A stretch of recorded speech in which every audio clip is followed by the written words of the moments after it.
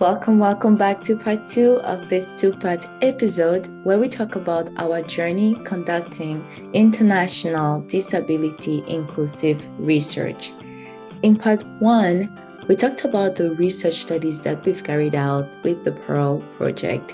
And again, there is so much more that we've done, but we used that opportunity to highlight a couple of studies. And if you have not yet listened to part 1, this might be a good time to pause this episode and go check it out, as it will give you a bit more context for this second part. As always, transcripts and other resources can be found in our podcast show notes. That being said, let's get to it. So we've talked about the digital divide and its impact, or at least how it was showcased, or it is showcased in our work. We also talked about like some of the strategies or recommendations that were made or are currently being made, like giving extra time, extra resources for learning, and just more opportunities. So I want us to talk about those strategies now. As people who've done a lot of coordination, and that's for the both of you in this work, I'm sure you needed at so many points in time to really think about how to do this work well, or how to do it right, because there's no one way. So I'd like to know, what were some of the strategies that were used in the project to not just to both learn about how to do inclusive research, but also to be more inclusive in this type of collaborative international research work? Mm-hmm. I'll start with a couple, and then I'm sure Julius can come in. Right from the very beginning, we thought about the platforms and the applications, the technologies that we would use, and what criteria we would use to make our decisions. Sometimes people just like automatically say, oh, we'll use a particular one because that's what is available in their workplace. But we really wanted to be conscious about that, about what would be including people, what would be excluding people, what would be accessible in a number of different ways. So we thought about the criteria. We actually set up a whole spreadsheet for tracking the discussions and the decisions made for all the different categories of applications that we might need. So creating a document, creating communication. There were different ways of managing data. And especially in the first year of the project, we used that document a lot for people who were in the project and coming into the project, so they could see why we made the decisions that we made, that we didn't just automatically choose one application over another without actually interrogating why we were doing it. We examined the assumptions. And not everybody on the team really cared about going through that process, but I think it was a really important process.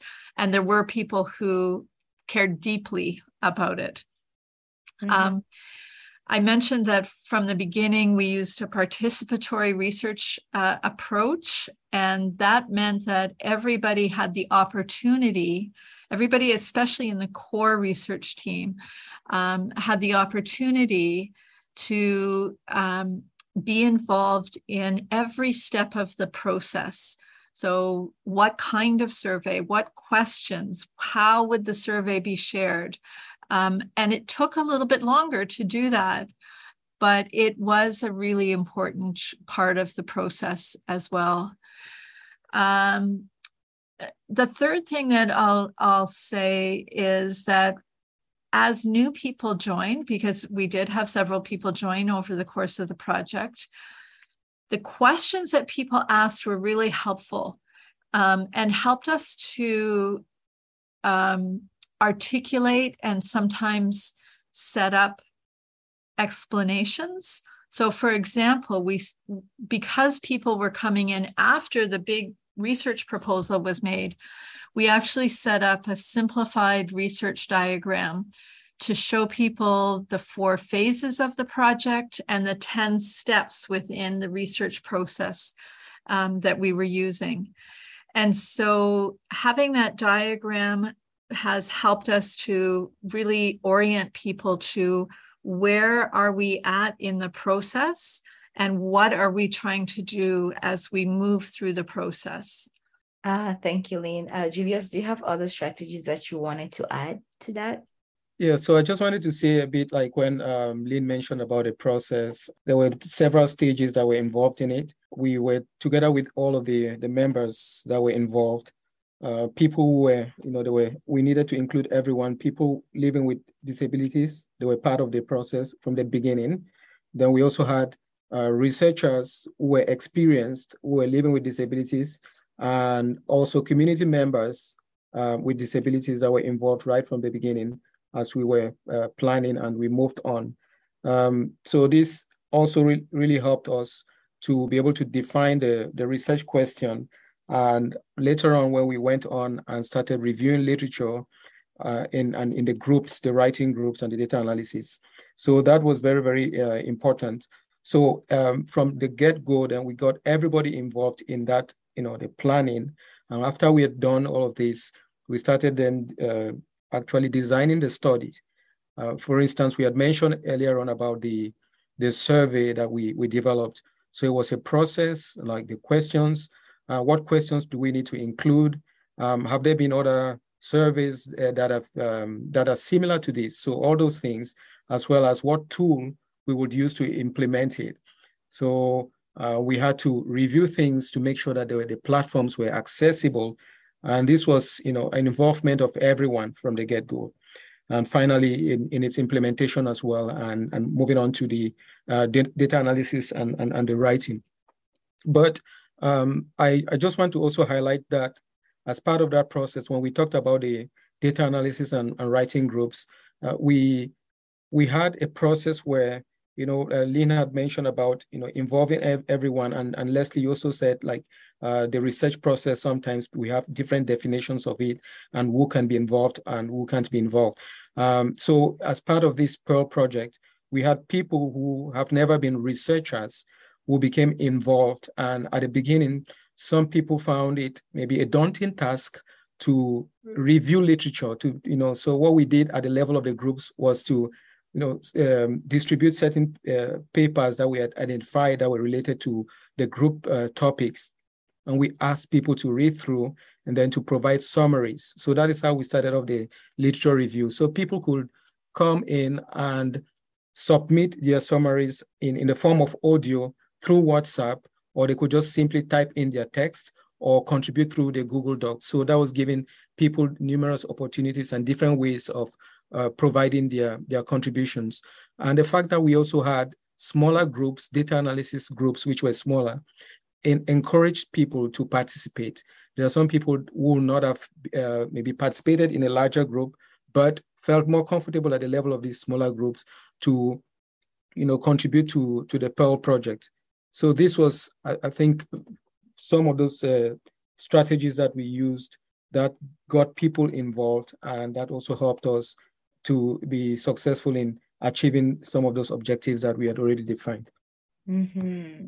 Okay, so I heard planning ahead of time, lots of planning, involvement from the beginning and in every step of the way, learning as we go, lots of documentation and summaries, using many different communication formats for doing work, and as well as working in smaller groups. So those are some of the strategies that not only did I hear, but those are things that I'm familiar with, because those were also super helpful in my own experience. Because I remember the document Lynn is actually referring to, and having those things can also be super helpful at later stages when someone comes in and just to give them an understanding of what's happening, or as Lynn said, why we are doing what we are doing. So thanks a lot for sharing those strategies. And I do hope people actually, consider implementing those, because I know in my experience, those were very helpful, navigating the project and working in this type of very big teams as well. we are getting close to the end, and I'll just like us to finish up with this question about which is very much like a reflection, if I can put it that way. So I'd like to know from each of you, and I think I'll also give my own answer at the end. But I would like to know, how has being involved in this project changed your understanding of how to do international participatory research, or how to work in this type of communities of practice? Well, I'll start. In a previous podcast, Dr. Deborah Seenstra and Bonnie Brayton and Tammy Yates Rajaduri talk in discussing their work. They talked a lot about the importance of having open hearts. And I think that was really important in the Pearl Project. That has been important and continues to be important. All of us on the team at one time or another really needed to hear that our colleagues had an open heart to hear the struggles that we were going through. Sometimes it was more public, sometimes it was just, somebody else on the team who could listen, or who could maybe help do some problem solving. But I think that's one of the things that has been really important, is balancing the process and the collegial nature of the work, but also balancing that with getting something done. And so having the understanding of how inequities actually work in the structures. I knew about that before we started this project. I've had previous experience, but that process of being constantly reflexive about, where am I in this whole mix? What can we do? What can I do? What can we not do together? What can I not do, but maybe somebody else can do? Trying to talk that through and make it more visible, so that the assumptions are not just assumptions that are in somebody's head. That's been a huge learning, I think, for all of us. I think, we recognize that the world is not equitable, but we can still strive towards having more equitable process, that things can be better, that things can be more just. And this kind of work is really important, and it does make a difference in the lives of so many people. And it's important for so many of the big issues that we're talking about these days, for sustainability and climate change and just equity and so many things. I'll stop there. As we're talking about Pearl, it's not just any international participatory research, it is disability inclusive. Just like Lynn, I've been involved in accessibility for many years, specifically digital accessibility, and I've written a lot of publications around that. But my involvement in Pearl has actually helped improve my knowledge and understandings of accessibility in a different dimension. So for instance, we had most of our meetings on Zoom, and it was during these sessions that I got to know that, using a Zoom chat while someone was presenting could affect a screen reader user. So we had to then adjust to the way we use it and make sure that people were not just typing in the chat when a presentation was going on, because other screen reader users might not be able to, get all the information that they needed. So that was something that was really important for us to know, and that has also helped a lot improve my knowledge on that. Another aspect of that was that, although we had known about training, one of the things that I found too was that not to take for granted what type of trainings need to be provided. So I've been used to using Google Docs with several groups and several individuals collaborating with them. And so I might just assume that other people could easily use it. But we found out in the process that we needed to provide that technical support for some people. And sometimes it could be due to their connection issues. Maybe we had talked about the weak internet connection. So it could be as a result of that, or because they don't have access to, some people don't have access to personal computers and they use their smartphones, then it could be quite challenging to use, to edit a document in Google Docs on your smartphone, even though smartphones are being used as alternatives. So it was very challenging.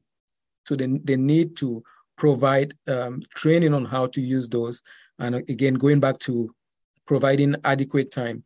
So this involvement within the smaller groups too was very important, because people could get that support to be able to contribute as they intended to. And finally, one of those things too that we saw in the process was that, when we went into this process, we knew also that at the end we would like to have some publications. We would like to document the knowledge that we've obtained in this process. And one way to do that would be perhaps writing up an article for a conference or a workshop or a journal. And that process is a process that could be very long and that takes a lot of time. So the process from beginning with a literature review, of course, analyzing the data and getting people to contribute in different ways, contributing to a shared Google Doc. So that was a process that took a lot of time. And it's something that needs a lot of patience, because it's not something that you just rush over and you want to submit. So it takes a lot of time, and not everybody might find that it is a process that is easy. As we just want things to be done and then finish as soon as possible. But that is something that takes a lot of time. So there are different ways that people have contributed, and all of this has actually enriched my knowledge and my understandings of how this international participatory research in a disability inclusive development context can be conducted.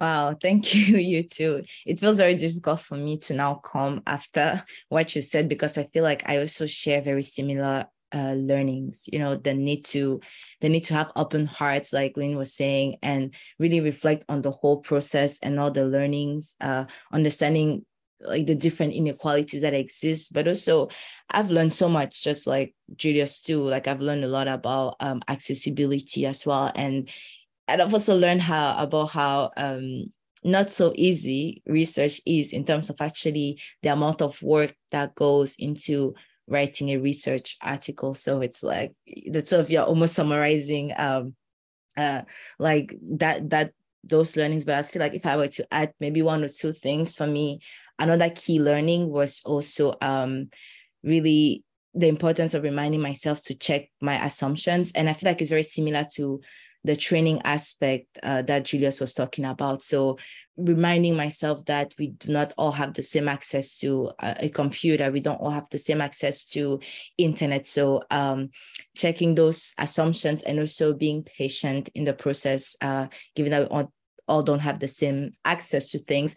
And also another big learning for me, or something, yes, what I've learned during this process is really the importance of exploring other ways of sharing research findings, because personally I've been focused on knowledge translation, and it has made me learn so much about other ways other than research articles, which of course are very important, but exploring other ways of sharing research findings, like podcasts in this case, like we're doing right now, or digital storytelling. And we've even used arts as well. We've even used verbatim theater. So getting to learn about all those things and different ways of sharing research output have been such huge learnings for me as well. I think that's all I had for today. But before concluding, I always like to ask if there's one more thing that you would like to share with us today before we end the episode. Leslie, I just want to thank you for all your work. As you mentioned, you've done a tremendous amount of work about knowledge translation and all the various arts-based knowledge translation strategies that we've used. And hopefully that'll be included in other podcasts. So thank you. It's been a pleasure talking with you today. Same for me too. Yes, I just echo what Lynn has said, and thank you so much, Leslie, for all the work. You've done really great work with this project. And I just wanted to say that the challenges that people faced related to power outages and weak internet connection, I was really encouraged to see that despite all those challenges, there were people that were participating in the groups really regularly and making a lot of efforts to not miss any of the meetings and to try to contribute as much as they could. So that was very encouraging. Without that, I don't think that would have been this successful. So to really thank all of those who were involved in the data analysis and writing groups for all the support that we received from the different members, people that are within the network, either through reviewing the articles that were written, giving feedback, or different other means of providing feedback. So that was really, really great and helped us so much. So thank you very much. Thank you so much to all the members of the Pearl team and the Pearl Network, and for all the great work that you've been doing for the past couple of years. That's it for today. Thanks a lot for being here and for joining us. It was amazing to be here today.